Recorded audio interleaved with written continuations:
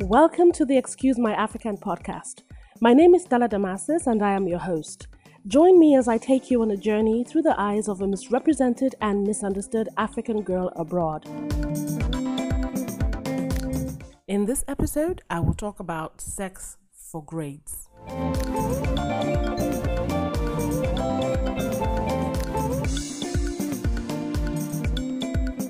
So, a few days ago, I think, I watched a documentary on BBC Africa on YouTube, and it was called Sex for Grades. I'm really not sure exactly when it was released, but I saw it a few days ago, and it really caught my attention because they were talking about something that I'm also familiar with, that a lot of us are familiar with, especially as African women, but have not come out in the public to talk about it for various reasons. So this documentary by BBC Africa was conducted by Kiki Mordi, a young lady who, in my opinion, has become my number one investigative journalist. She is one woman that has done something that a lot of other female journalists are either afraid to do or not given the opportunity to do. So she was able to do it. I'm not going to give you details of this documentary because I want you to see it for yourself so you get all the details that you need. You see everything you need to see, because I can't quote everything word for word. I want you to see it because the effect it will have on you will be different than if I just say it.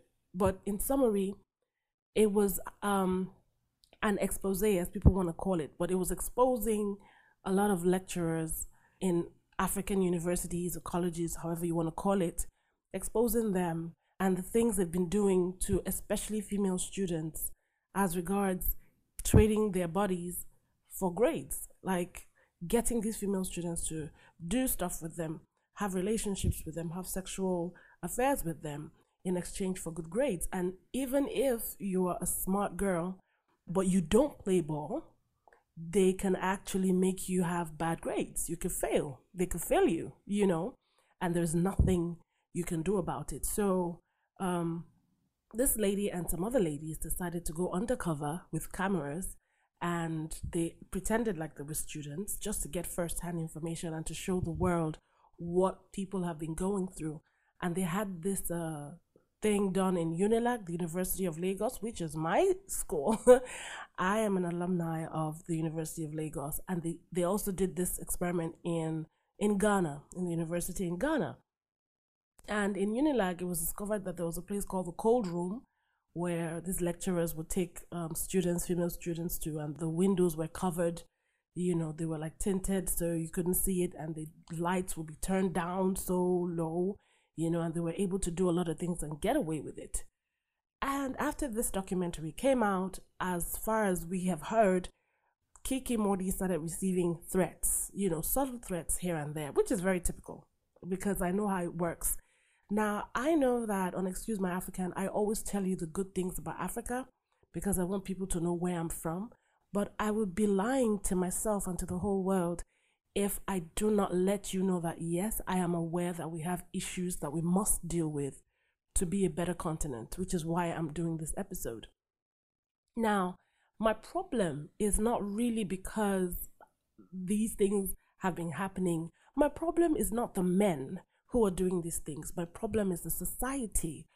And as a society, as a community, we have enabled these men to do these things, because if we don't enable people, they don't know that they have a right to do something and get away with it. We let them get away with it. The most painful part about all of this is that we vilify the victims. We turn the story around. We find a way to make it the female's fault, which is something that's been happening for ages. So I've heard a lot of people come and say, it takes two to tango. And I'm like, are you serious? When there is a man in authority and you are a subordinate, there is no way it'll take two to tango if he demands something from you in return for what you are normally supposed to get if you have worked for it. So when it's a matter of someone in authority, an inferior person as opposed to a superior person, or a superior person as opposed to an inferior person, there is no such thing as it takes two. No, it is one inferior person. It is one in authority demanding something for the person that's the subordinate. So let's not get it twisted here. These things have been happening, and people keep saying the women don't come forward, the girls don't come forward. Oh, yes, they do. How do I know that they do? Because I have been in that situation before when I was in the University of Lagos. I had this lecturer who was about 70 years plus, who was after me. Like, I could not explain why this man was after me, and he did not hide it. So a lot of people who were in school with me, who were my classmates, actually knew that this man was bugging the life out of me. He did it publicly, he did it in class, he singled me out every time. I even complained about this guy to other people, so people knew. But at that time, it was the norm. It was nothing new, so why would anybody do anything about it? We didn't have social media to help us speak out. So if people around you, if your community, if the society sees it as a norm, that there's nothing special about it, these things happen year after year after year, why should mine be different? So people knew about it. Now, the craziest thing about it is that even when I went to other female lecturers thinking that they would sympathize with me because they're women, they would understand my position, it was worse. They knew about these things. They knew about the cold room. They knew about everything that the male lecturers were doing. But you know what they said to me? Stella, if you want to pass, if you want to graduate, just keep quiet. Do what you have to do. Graduate and get the hell out of this school. You are not the first, neither will you be the last. If you go and start making trouble out of this, trust me, we're a community of lecturers. They will deal with you. We've seen it happen to different girls, and they've had to be forced out of school. If you don't want them to gang up against you, you better lie low, keep your mouth shut, and do the best that you can until you get out of here. You cannot say anything to the authorities because the authorities will not back you and give issues to the lecturer or fire the lecturer. The authorities will not let you go to the media. They will fight you and kill the story. Why? Because they don't want people to think that their institution has anything like this, is negative like this. Because guess what? They will lose credibility. So nobody will support you. You better keep your mouth shut. That is what I heard from these female lecturers. They will not support you. They will not come to your aid. You cannot go to the school authorities, because some of us did try to go to the school authorities. They kept telling us, wait, we'll attend to you. Write your statement down, write your statement down. Did I write my statement down? Yes, I did. Did I go to the head of department? Yes, I did. Did I try to go to the Senate building? Yes, I did. What happened? Nothing was done about it. I had to lie my way through school. I had to lie my way through school. My joy, let me put it that way, my joy and my luck was that I was dealing with a much older man who did not have the energy to run or to chase me around. I had a much older man who I could say stuff to and would believe me. I was shocked at that time because a particular time I was actually pregnant. I was pregnant with my first child while in school. I was married. My late husband came to the school on the day of my exam because he was supposed to be my actor. I was a directing student and I directed a stage drama, a monologue, and I cast my late husband to be my male lead actor. And on that day, that morning, he left work to come to school to support me as my actor. And before I went to the theater, my lecturer calls me up and he says, you know that if you don't come to my office, I'm not going to do this for you. You're not going to do the exam and you're not going to pass. I'm not going to give you grades. And I said, you can't do that. I'm pregnant. I'm heavy. You can see me. I'm ugly. He says, I don't care. And I said, okay, my husband's out there waiting to do my play so I could do my exam. What do I tell him? I don't care. Find something to say to him. Tell him you were delayed. And I said, okay, you know what? Let's finish, because usually when you have your own play, there are 3 other lecturers that are assisting him. They all give you the grades, and then after everybody's play is done, they call us up on lineup on stage and they tell us our grades. So I knew that once your grades have been given and they tell you your grades with everybody present, there's no going back. They can't change it. So I said to him, you know what? Let's do it this way. I will do my play first.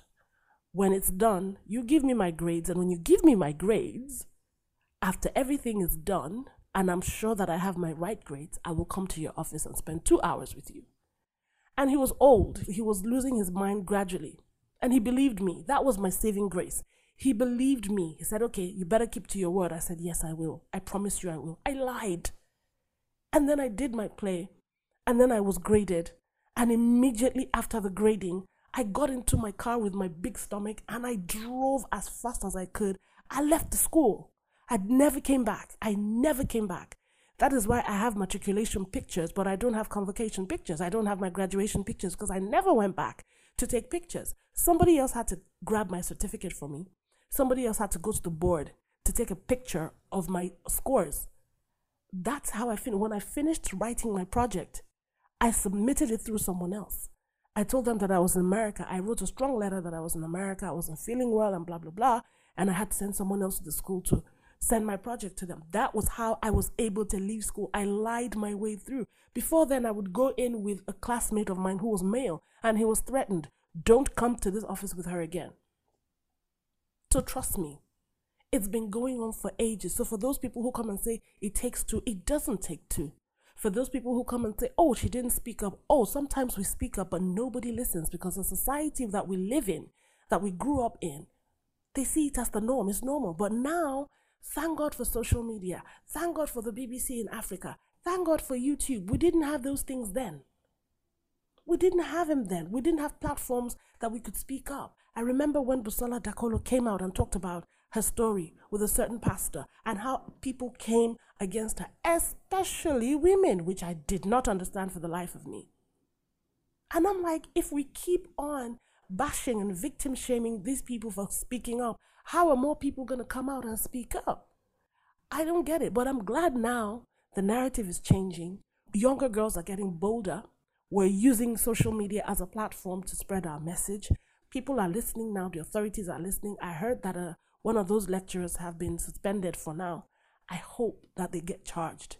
I hope that some other girls who have experienced it, knowing what's going on now, will be able to come out and say, this is what this person did to me. I am very upset and I'm very hurt because I remember the story of a certain senator who slapped a female in a store because he didn't like the way he was spoken to. He slapped her and asked his people, his orderlies, to drag her. Now, the thing that killed me the most was that this thing was caught on video. It was caught on video. This is not about she didn't speak up or she spoke up. She didn't have to say a word because it was caught on video and the whole world saw it. But what happened? He went on to receive awards. He faced the panel and he was very rude to the female in the panel. He showed the whole world that when it comes to women, he has no value, no respect, no nothing. He proved that he would do it again and again. But guess what? Nothing has been done. And it's like nobody's talking about it. So I'm just saying here that we should pay more attention when people come up, especially females, and complain about things that are happening to them in school, in their place of work, or whatever it is. Let's listen to them. Stop shaming them. Look into these cases. And let us start to put an end to all of this because a lot of young girls are scared. A lot of parents are scared of sending their children to school, especially their female. I have 2 daughters. They're not in Nigeria. They cannot go to college in Nigeria. My kids are going to college in America. Where I have rights, they have rights. And if anyone tries any crap with them, we're in a country where we can actually get justice. I couldn't afford to do that. I mean, it hurts me to say that I couldn't let my daughters go to school in Africa. But after what I went through, I vowed that my kids would never go through that. Even the girl that was an investigative journalist, Kiki Modi, she dropped out of school because of this same thing. So when people come out and say that, you know, it takes two, it really hurts. It irks me because this is not how it's supposed to be. We're Africans. We should value women. We should value mothers. We should value females because we are the future. We are the carriers. We are the mother. That's why Africa is the motherland. We have to be respected. Our rights have to be respected. So I'm saying that now we have to start listening to the victims. We have to start doing something about it. And then on the flip side, to the women out there, to the young girls out there, we have social media. We have people, we have organizations, we have pro bono lawyers who are willing to help you. We have helplines. We have places you can go to lodge your complaints, especially social media. Say it out there. Put it out there. People might say what they want to say, but they're ignorant. But there are those who are out there to listen and to help you. So do not be afraid. We've gone past fear. Now let's start to fix the problem. Okay, guys? Okay, I hope that, this speaks to someone's heart today so that we'll start to do something about these things. Thank you for listening to this podcast, and I hope you'll join me again for the next one. You can contact me via email, excusemyafrican@gmail.com, or visit the website, excusemyafrican.com, for more details. Remember to stay positive and give love.